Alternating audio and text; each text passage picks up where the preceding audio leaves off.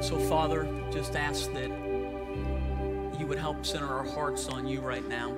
Just prepare that ground to receive the word so that it finds a place to produce in our lives. God, we just thank you. Thank you for finding us when we don't know where to find ourselves at times. And just thank you for your love and your goodness. And I pray it in Jesus' name. Amen.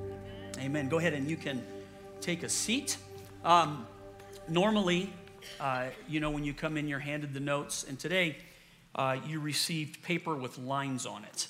And so what does that represent? It means that somebody didn't get their notes in time to the people who print them. And it was obviously me. And here's the story behind it real quick. Normally, we are a week to 2 weeks ahead of time on all of our messages. And it's just been a super, super busy time. So coming into this week, when I would have written it on Wednesday, you just have one of those weeks that it's like it's out of your control. And you just, at some point, you have to just go with it in order to be able to do everything that's being required of you. And so the push me, pull me part of that was that Wednesday came and went without a chance to sit down and actually write the notes. They print them on Thursday. Thursday came and went without a time to write them. And so I contacted a person in our creative department and just said, hey, I think I'll have them to you on Friday, I hope. And she said, Pastor, would it be okay if I just do lines on paper? She said, I'm off this weekend and I'd really like to be off. And so I said, yes, you can definitely be off. So it's not our normal way to do it. And maybe it's a message, honestly. Maybe when you hear the message, there was one other part to why it took so long to write the message too. It was what I said. It was a week, and the last couple have just been really a busy time for us. But it also, we're in a series called Christians Might Be Crazy. And it's not tongue-in-cheek. It's meant to speak to this point of view, that Jesus gave us a kingdom that's paradoxical to this world. So for instance, if you want to be first, Jesus said you need to be. And if you want to be greatest, be the. And so you can just automatically, it runs contrary to how the world says this is what it's supposed to look like. So when I use the idea that Christians might be crazy, it's not to say that I think that we're crazy, but the things that we do, if you're not a follower of Jesus, you could look at what we do and think those people have lost their mind. So for instance, a couple of weeks ago, Rebecca teaches, and she teaches on the Holy Spirit. And unless you know who the Holy Spirit is and the value of the Holy Spirit and the desire for the Holy Spirit, then you could look at that and go, those people, what is wrong with them? And then last week I taught on the idea that there was a survey that was done asking 1 million people across the United States questions about how they perceive believers. And we keyed in on a certain demographic, 18 to 44, people who consider themselves to be unchurched or dechurched, meaning they had some experience, but they are not currently involved, and then asking them specific questions about how they view the church, and always in their top answers of the reason that they wouldn't join a church or that they wouldn't belong to a church was this famous line. I'm sure you've heard, the church is full of hypocrites. So I talked about, let's explore that for just a minute. Is it really a church issue? Or is it a human issue? Because we all say things and then sometimes do another. And if you're like, I've never done that, you're doing it right now as you say that. We all do it. And so we just explored that. So maybe people have a perception about it that's not quite accurate. So this week, here's what we're doing. And this may have been why the notes took a little bit longer and it was a little more difficult to write, quite honestly. I'm going to talk about martyrs this week. Because when people look at anybody, a follower of Jesus who would be willing, first of all, to live a life that requires some level of self-denial and a greater level of preferring others. But then ultimately, our gospel has been bought and paid for by the blood of people who have come before us. Yep. And right now around the world, listen to this statement, the greatest number of people being martyred for Christ didn't happen 2,000 years ago. It's happening today in our world.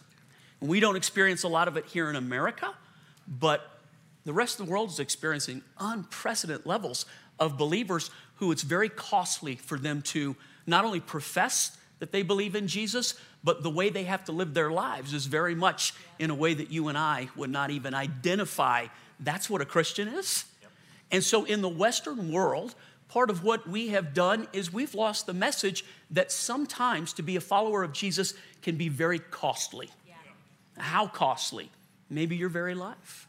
And I know we live in a time where we tend to think, well, that could never happen here. In my lifetime, the anger towards believers is turning rapidly, yes or no? Do you see it? It's very much turning that way. So I would just say to you, maybe the message is more timely than you think, simply because I think in our day, to be unprepared, that if you confess that you're a follower of Jesus, it could cost you something. Yes.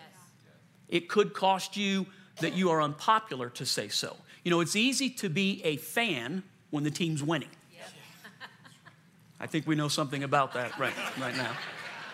But fans and followers are two different things, aren't they? Followers are in it regardless.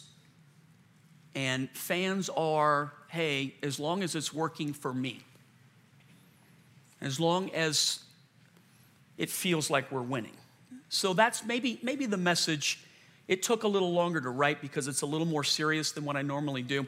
And I guess one other thing that I'm going to throw out with it too would be this. So I realize this is not the message that you'd want to have a steady diet of.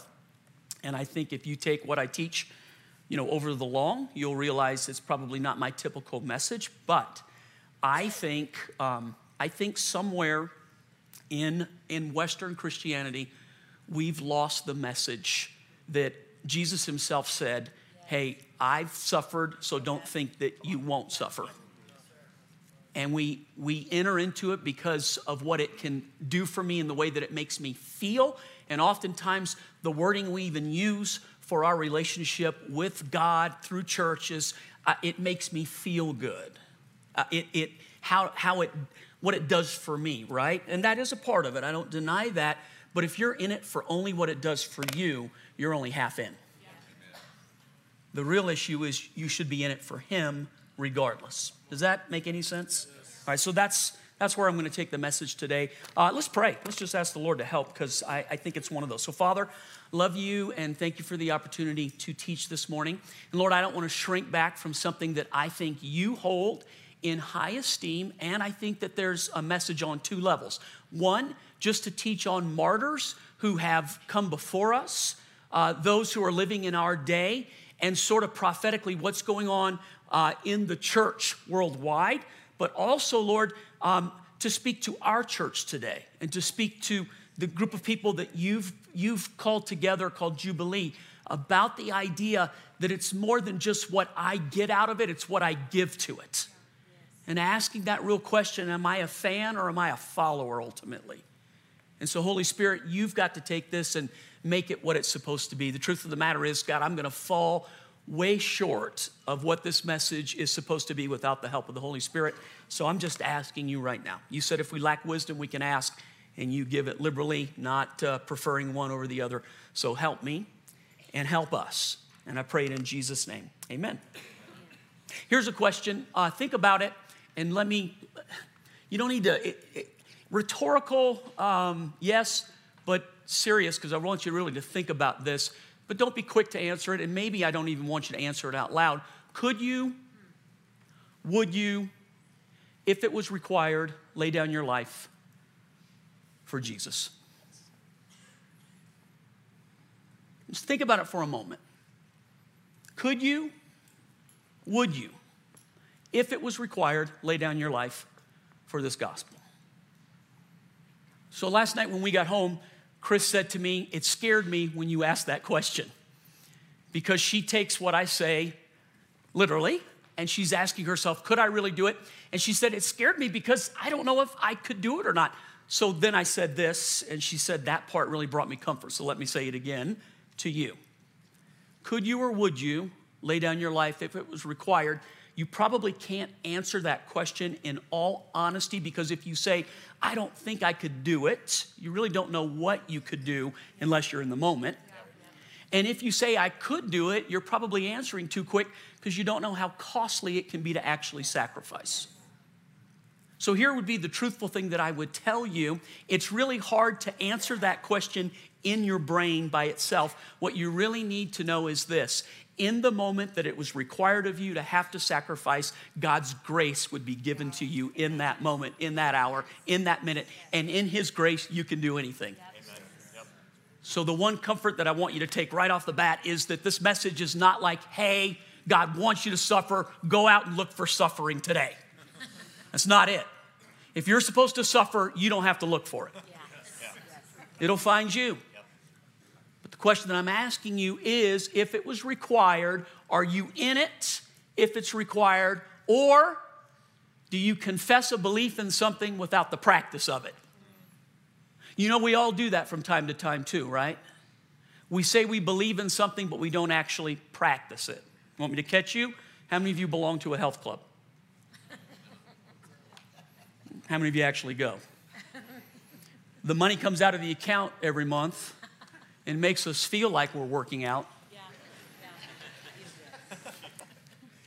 We can say we're paying for it, but do we actually? So we profess a belief in something, but do we actually practice it? So like the Bible, from the beginning of Matthew to the end of Revelation, our entire gospel that's given to us over and over again, it tells us that we are to prefer other people, to make allowances for, to put others first. And here's a thought. When we can't do that with each other, how would we ever lay down our lives for Jesus? Yep. So we profess, but do we practice? It's really an important issue. We say that we're in it, but then it's so difficult for us to give any time, to give any money, to give any affection, to give any passion. We're so leveraged in so many other ways. We say, yes, I'm in, but do we profess it because it's easy to profess and not actually live that way? Or is there maybe a deeper message here that God would challenge us with? This weekend in the Wall Street Journal, this little article caught my attention. It was on the second page. Here's the title of it: Religiosity and Church Attendance Fall Sharply in America.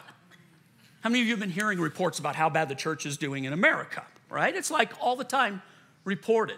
I just took a closer look at it, and here's what they're saying, that in our time and in our day, more and more people are turning away from church and turning away from religion. I would say to you, it's actually not what they see on the surface. I would say that in our past 50 or 60 years, it was easy to profess that you were a Christian and not have to live it. And what's happening in our day and time is that if you say you are, it's becoming more costly. So what we're finding is more people who are unwilling to say it because it's becoming more and more costly now. It's that idea that you can profess something and not actually live it. So let me give you an example. Politicians 30 years ago, in order to get elected, you had to talk about going to church. You didn't have to actually go, but you had to talk about going.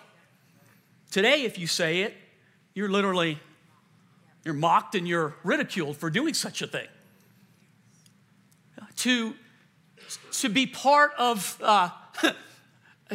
in the greater idea of the culture, it was common to say, I've got some form of Judeo-Christian beliefs. You could say it, but not practice it. And so many people did. But the truth of the matter is, man, it's saying it and not practicing it is not where it's at. It's how you actually practice that matters. One of our missionaries, Larry Good, who's in Peru. Larry, he's a friend, a 30-year friendship, and a guy that I've watched God do tremendous things with. The first mission trip he ever went on was with me in Romania, and it was a tremendous, challenging trip. I watched God do so much in Larry's life, and then years later, as he felt called to give his life away to another people group, Larry ended up in Peru, and he serves orphans. There's so many throwaway children in so many parts of the world. You can't imagine. And Larry was down there on a mission trip and saw the great need and felt God call him, and he ends up giving his life to these groups of people. And Larry's idea is not, hey, I'm going until I retire. His idea is, I'm going until I'm done. And he really fits the mold of what 100 years ago most missionaries did. They were called one-way missionaries. Listen to this. Meaning that they would buy a one-way ticket to whatever destination they were going to, and they would pack all of their belongings in a coffin. So that when they came back home, it was them in the coffin being shipped back. They were going one way to give their lives to one group of people and to lay it all down. And we saw that as such a high, esteemable thing. And when I say something like that in the Western church, people go, that's crazy. Yeah. Believers today go, that's crazy. And that used to be the normal way that you serve Jesus. Larry sent me this YouTube video on the fastest growing church in the world.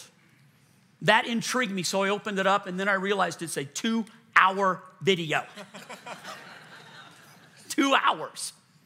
If you'd like to watch it, it's really interesting. It's called Sheep Amongst Wolves. There's a little saying that Jesus said, I send you out like sheep amongst wolves. And it's called Sheep Amongst Wolves. And so this is not rhetorical. See if you can guess it. Where's the fastest growing church in the world happening today? What? Well, somebody just said something. China is an excellent guess. And listen, 5 years ago, you'd have been correct. Korea is one of the fastest growing, and it has the world's largest church, a church with more than 100,000 people. Can you imagine parking for that many people? I would backslide every weekend. Anybody else? Philippines is a good one. Iran is the answer. The fastest growing church in the world today is led primarily, listen, by women.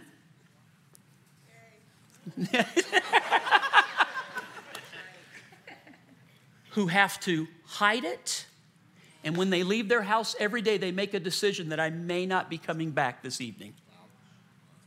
And the fastest growing church in the world today by thousands is in Iran. And isn't it just like our God to undermine one of the most godless governments by causing a revolution underneath?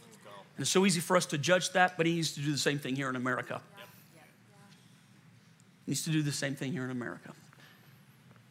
And the price that they pay in Iran for their faith is unbelievable. One of our church fathers, a man you may or may not have ever heard of, his name was Tertullian. He wrote a book called The Apologetics of Faith. And in AD, somewhere between 150 and 200, he made a statement about why the church was growing so fast. He was put on trial for his faith in front of Rome. And under the threat of being beheaded for what he believed, he was asked, are you a Christian? What do you believe? And then given a chance to renounce his faith so that he could save his own neck.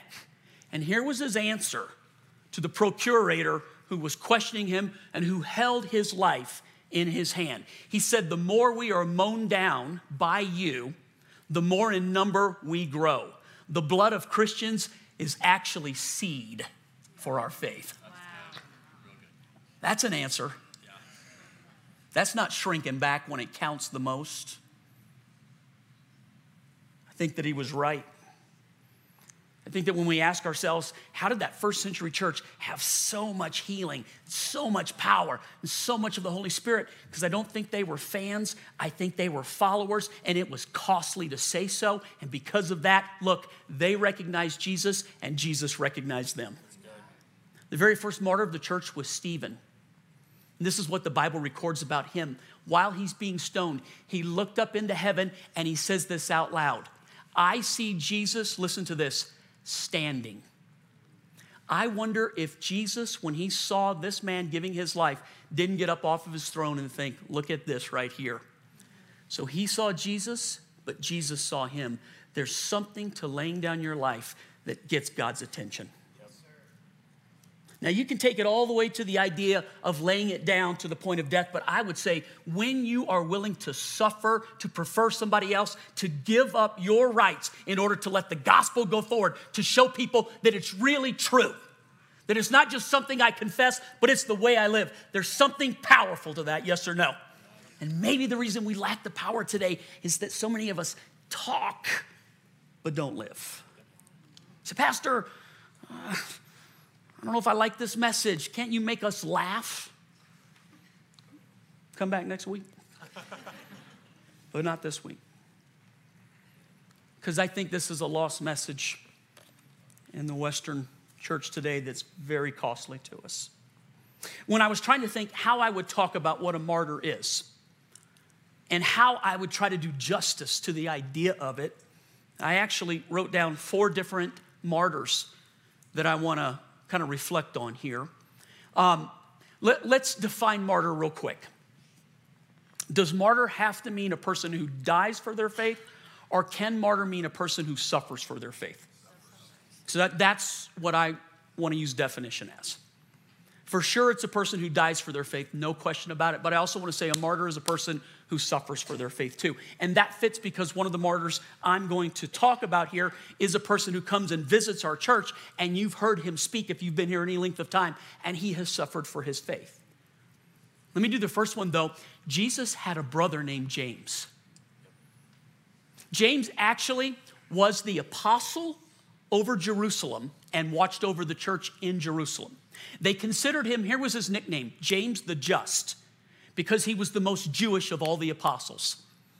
He was the one that fought with Peter and fought with Paul because he thought that Jewish converts to Christianity should still keep the Jewish law. They should be circumcised. They should eat kosher. They should keep the law. And Paul would fight with James over and over and over again and tell him, listen, we've been set free. We don't have to do those things in order to be pleasing to God. But he would say, Jesus himself said, I didn't come to do away with the law, but to fulfill the law. And they would just butt heads. And Peter got caught in the middle because when he was around James, he would do what James said. And when he was around Paul, he would do what Paul said. And he got caught in the middle one time. And Paul actually says this, I confronted him to his face and got him to back down. But when Paul was confronted by James, Paul actually backed down one time. So James was a very powerful person.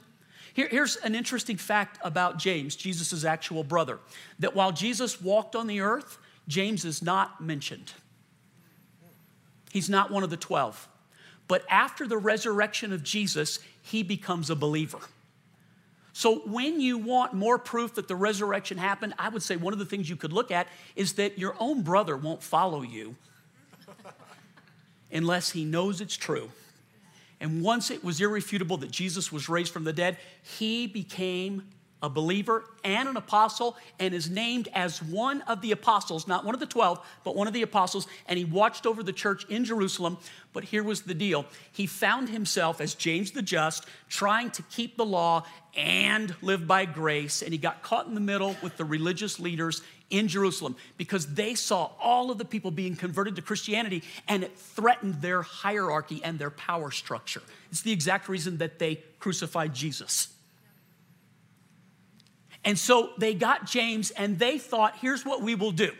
We will trick him into telling all of these people who are converting to become Christians, we will trick him to say, you've got to keep the law and be Jewish, not find faith in Jesus and let that be enough. So on one of the high holy days, they took him and they put him at the pinnacle of the temple, and all of the followers had come to the temple to worship. And so they put him at the very pinnacle, and with all of the followers down in the courtyard, they yell up to him, tell us about who Jesus is and whether or not we should follow him or whether or not we should keep the law. Thinking that he will say, keep the law and therefore undo all of these people who have found grace in God. But instead, in front of everybody at the highest pinnacle of the temple, he yells back, Jesus is the Son of God. And you should find faith in him and him alone. All the people go nuts, yay! And thousands of people are converted. But the Jewish leaders begin to pull their hair out and scream and gnash their teeth. So they run to the top of the temple, they grab him and throw him off. But it doesn't kill him. He gets up after being thrown off from the temple.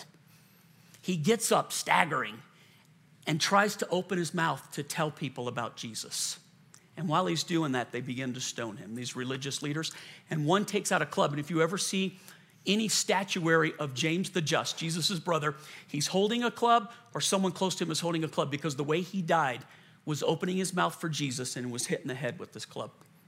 And it cost him his very life. And the only reason I even tell you that story right here, all of these things are never talked about, but the very faith that the first apostles had, every one of them other than John, gave their life physically for the cause of Christ. Yep. And you and I sit here today because people have to suffer sometimes for what they believe, yes or no. And somehow we think we have escaped that, and I'm telling you that in your lifetime, it may be costly for you to confess that you are a follower of Jesus. Here's the second one that I want to talk to you about, being a martyr. And if we can define martyr as not a person who just lays down their life but has to suffer for their faith, then how many of you know when I say Dan Bauman, who I'm talking about? Dan's been here multiple times over the years. The very first time I ever heard him talk, I was actually speaking at YWAM in Kona, and Dan came over to hear me speak. I didn't even know who he was. And I was talking about grace, like I love to do.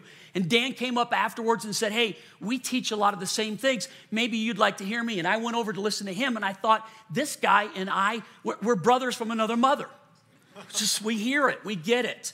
And I said, I'd like you to come to my church and teach. And I didn't know anything about him other than what I heard him teach. And when he came, he said, can I sell some of my books? And I'm like, you've written books? And I said, what have you written? And he said, well, part of my testimony is that I was imprisoned in Iran.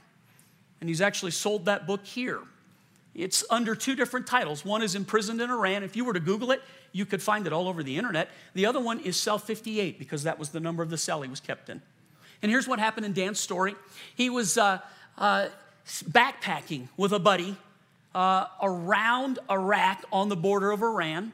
He speaks Farsi, and so he felt that the Lord told him, go into Iran, I want you to meet some people.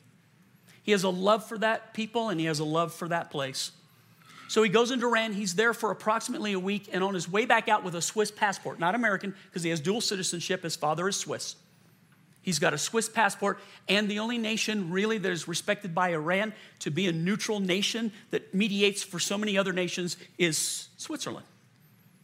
So Dan uses a Swiss passport, and on his way out, they take his passport and they put him in a room, and he's locked in for 6 hours. And he realizes something's probably wrong. And it dawns on him that I may not be getting out of here. And all of a sudden, he said this fear began to grip him. And within moments, they came in, threw a bag over his head, handcuffed him, took him away, and it began a 9-month series of beatings and being held in a prison. And when he tells this story, I'm not going to do any justice to his story because it's his story, but this is what he tells. At one point in it, he felt that God had left him, had rejected him, that he had so disappointed God that how could a follower of Jesus who loves Jesus be found in these conditions? And he said his mind began to play tricks on him because he could not understand that if you love Jesus, something like this could possibly happen to you. There was no room in his faith at that time for any suffering. So he finds himself suffering, and his brain tells him he's done something wrong. God has left him. And he said it was so debilitating and so depressing that he decided to take his life, and he attempted suicide 3 different times. He said on the 3rd time, he tried to drown himself. On the 3rd time, he said his body, this is amazing. The brain can say, I want to die, but the body will say, I want to live. It was created to try to live. And he said he would try to drown himself, and at the last minute, his body would just, and he'd pull out of the water. And on the last one, he cried, he said, Jesus, please. And this is he said a light filled that jail cell, and he saw Jesus. And something about suffering lets us see Jesus in a really interesting way.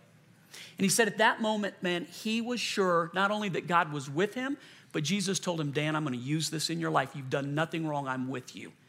And he said he changed his mind on how he was going to go through the suffering. Now, I don't have time to try to unwind Dan's story, but the bottom line is that in a miraculous way, he was freed from prison. But after coming out of Iran, after having this horrible thing happen to him, you would think, man, he would run as far from the gospel as he could possibly get and never put himself in jeopardy again, and just the opposite has become true. Jesus didn't die so that you can play it safe. Jesus died so that you can be dangerous to the enemy in this world. And we have lost that truth in what we confess to be our gospel. The third one, if you're older, you'll know this name. If you like to go to the movies, you might have seen this movie in the last few years. Jim Elliot. Know that name? End of the Spear. Jim was a Baptist missionary in 1956. He and 5 other missionaries decided to go to the Auca, A-U-C-A Indians, a headhunting group that was known, if you go there, it will cost you your life.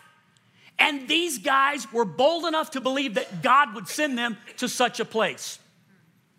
They went, and it was costly.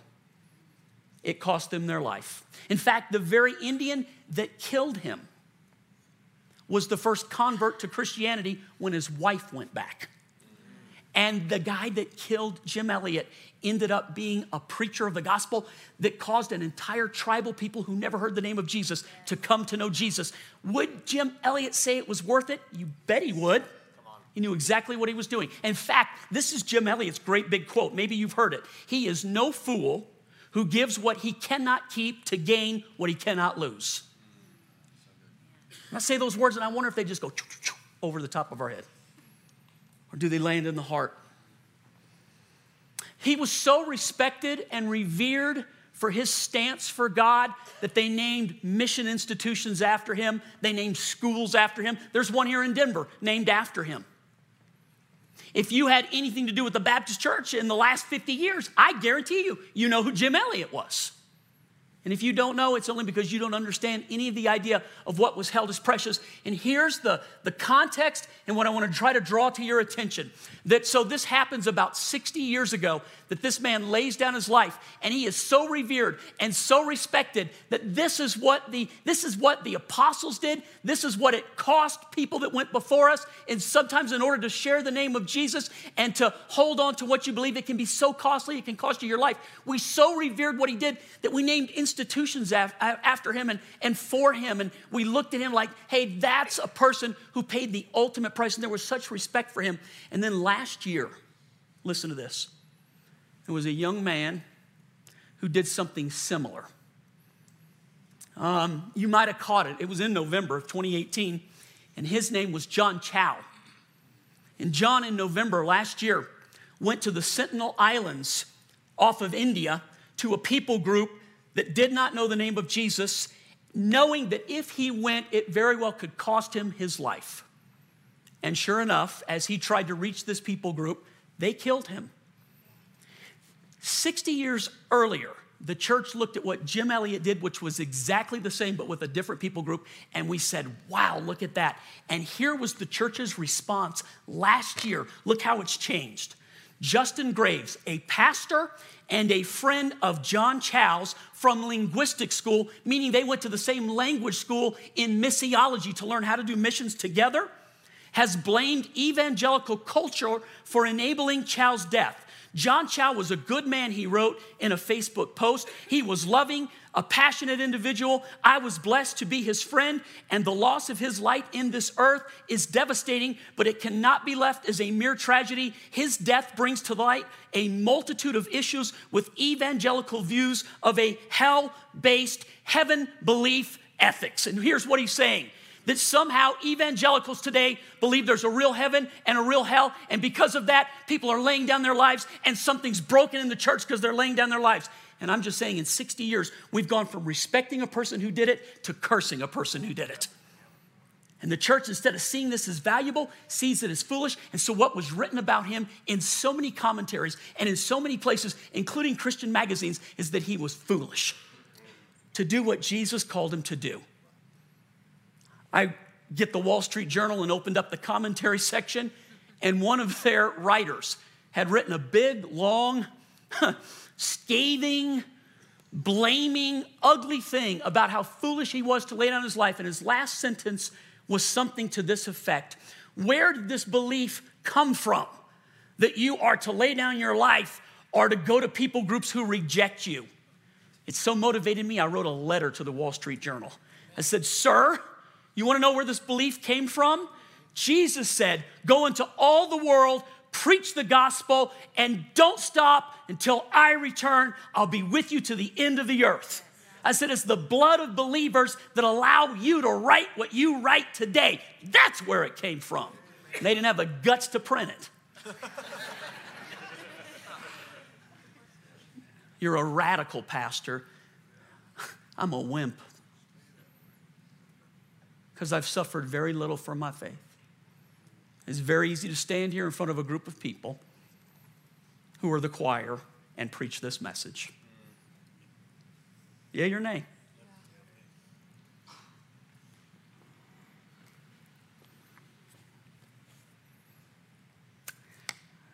Jake Wood sent me a video clip of a guy named Penn Jillette. You ever heard of Penn and Teller? Penn Jillette's the big guy of the two, the one who talks. How's that? He's an avowed atheist, very vocal about his belief, and anti-Christian for the most part. Jake sent me a video that I'm going to show you here, but let me set it up real quick. He's an avowed atheist, so in this video, he says, I don't believe in God. But it's what he talks about that I want you to hear. It's one thing as a follower of Jesus for me to say there's a heaven and there's a hell, and if we care for people, we tell them even if it's costly. But it's another if an atheist has an opinion about it that might make many people in the church ashamed for the stance that they've taken. So watch this, and I'll come back and close.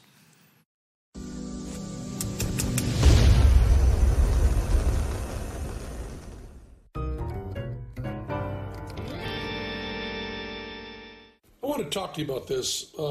I get home from the show, and at the end of the show, as I've mentioned before, we go out and we talk to folks and, sign an occasional autograph and shake hands and so on. And there was one guy waiting over to the side in the what I call the hover position after I was all done. Big guy, probably about my age. Big guy. And he had been the guy who picks the joke during our psychic comedian section of the show. So he had the props from that in his hand because we'd give those away. He had the joke book and the envelope and the paper and stuff. If you haven't seen the live show, it's not worth explaining. But he had props from the show that we'd given him from the night before. He wasn't the guy that night. And he walked over to me and he said, I was here last night at the show, and I saw the show and I liked it. And he was very complimentary about my use of language and complimentary about, honesty and stuff. He said nice stuff. No reason to go into it. But he said nice stuff. And then he said, I brought this for you. And he handed me a Gideon Pocket Edition. I thought it said from the New Testament, but I also thought it was Psalms from the New Testament, right? Psalms from the just part of the New Testament. Little book about this big, this thick, He said, I wrote in the front of it, and I wanted you to have this. I'm kind of proselytizing. And then he said, I'm a businessman. I'm sane. I'm not crazy. And he looked me right in the eye and did all of this. And it was really wonderful. I believe he knew that I was an atheist.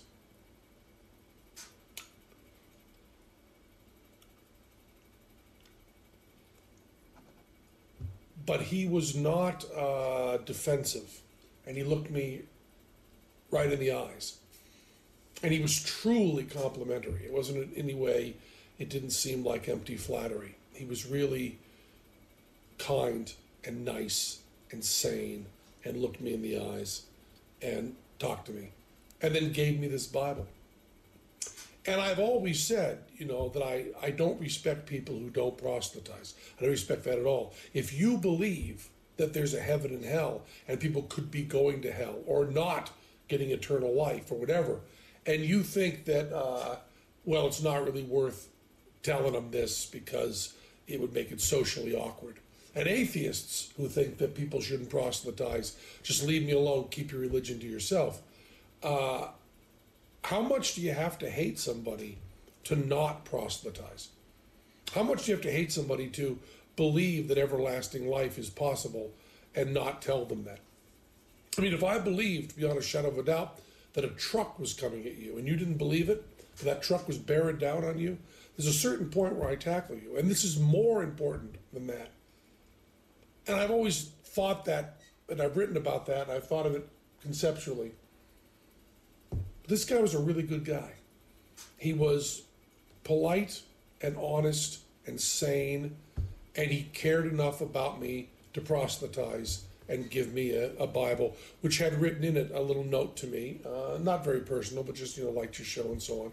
And then like 5 phone numbers for him and an email address if I wanted to get in touch. Now, I know there's no God, and one polite person living his life right doesn't change that.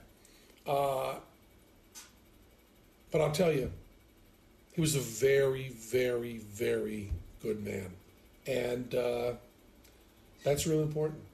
And with that kind of goodness, it's okay to have that deep of a disagreement. I still think that religion does a lot of bad stuff, but man, that was a good man who gave you that book. That's all I wanted to say. My point simply is that if an atheist who doesn't even know that Psalms isn't in the New Testament can come up with the understanding that how much do you have to hate someone to not share your faith? That if you really believe there's eternal life, if you really believe that there's a hell, and this atheist is saying it to the church, and people in the church who would watch that today would say, he's crazy. How far we have fallen.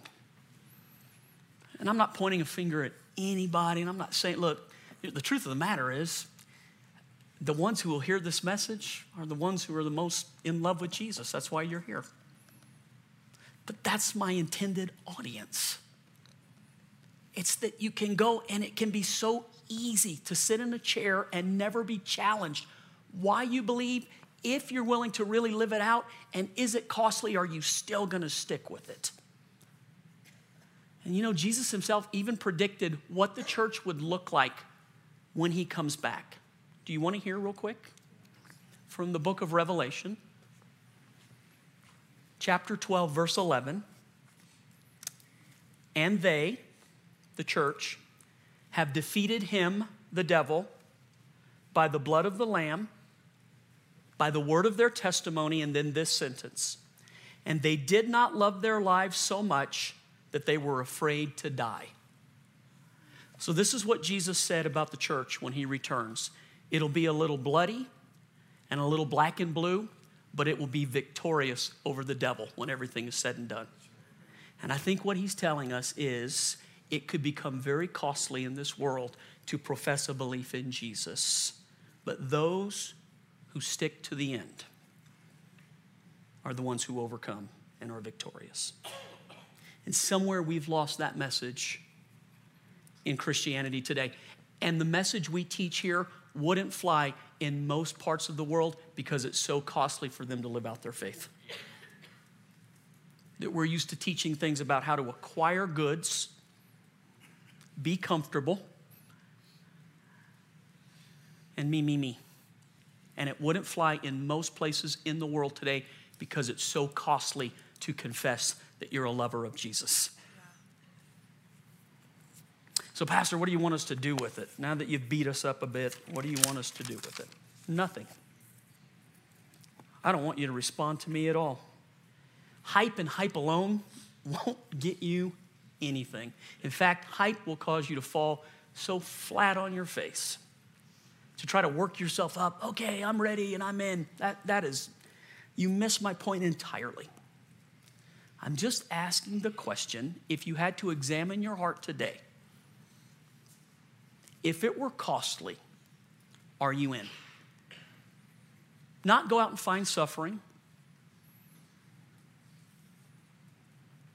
but if it cost you something, if it suddenly turned in your lifetime, are you still in? And that's not a question that I think we sit here and try to figure out in our brain. I think it really is a thing that we weigh out in front of Jesus. And again, I don't think it's the steady diet that you build people up on, but I do think it's part of the food that we need to be aware of and consuming. And I just wonder, man, if it turned on us, if it became costly to come to church.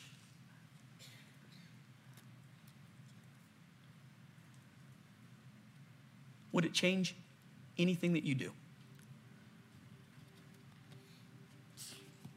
So, Lord, as I teach the message, it's my heart you need to sift. I'm not looking at anybody else or thinking of anybody else. Guys, as your eyes are closed, just listen to me for a second. Unless this is your very first weekend here, you know this isn't my normal style.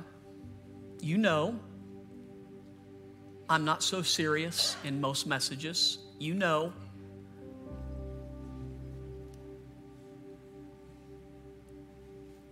that this is not the main thing that I teach. If it is your first weekend, I promise what I just said is true.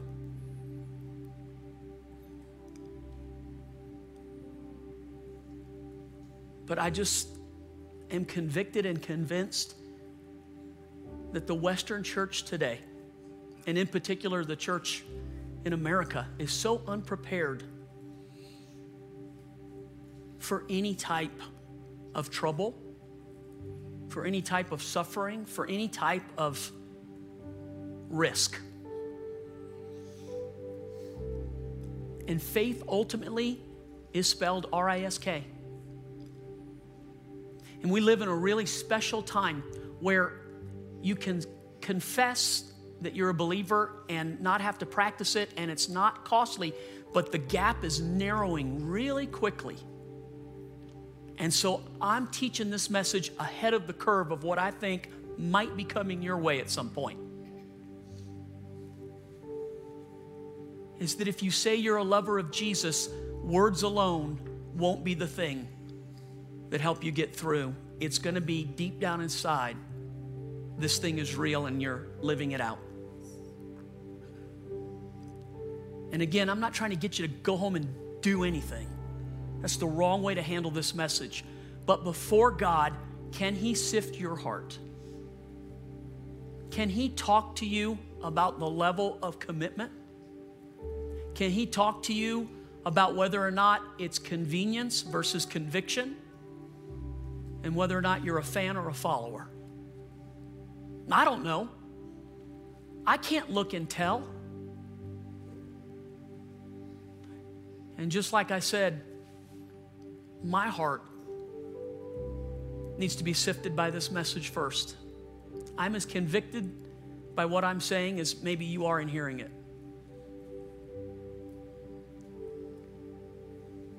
If you want to know any more about what I'm teaching, you have any, if you can be brave, go home and look on YouTube, Wolves Amongst Sheep. Sheep amongst wolves. And watch about the church in Iran today. It'll do two things to you. One, it'll give you great hope in our faith and in what God is doing that's unreported around the world. It'll give you great hope. But the second thing it'll do, it will convict you about how many believers around the world are having to live out what they believe, and it's so costly. And we here are so blessed And yet we've fallen so far.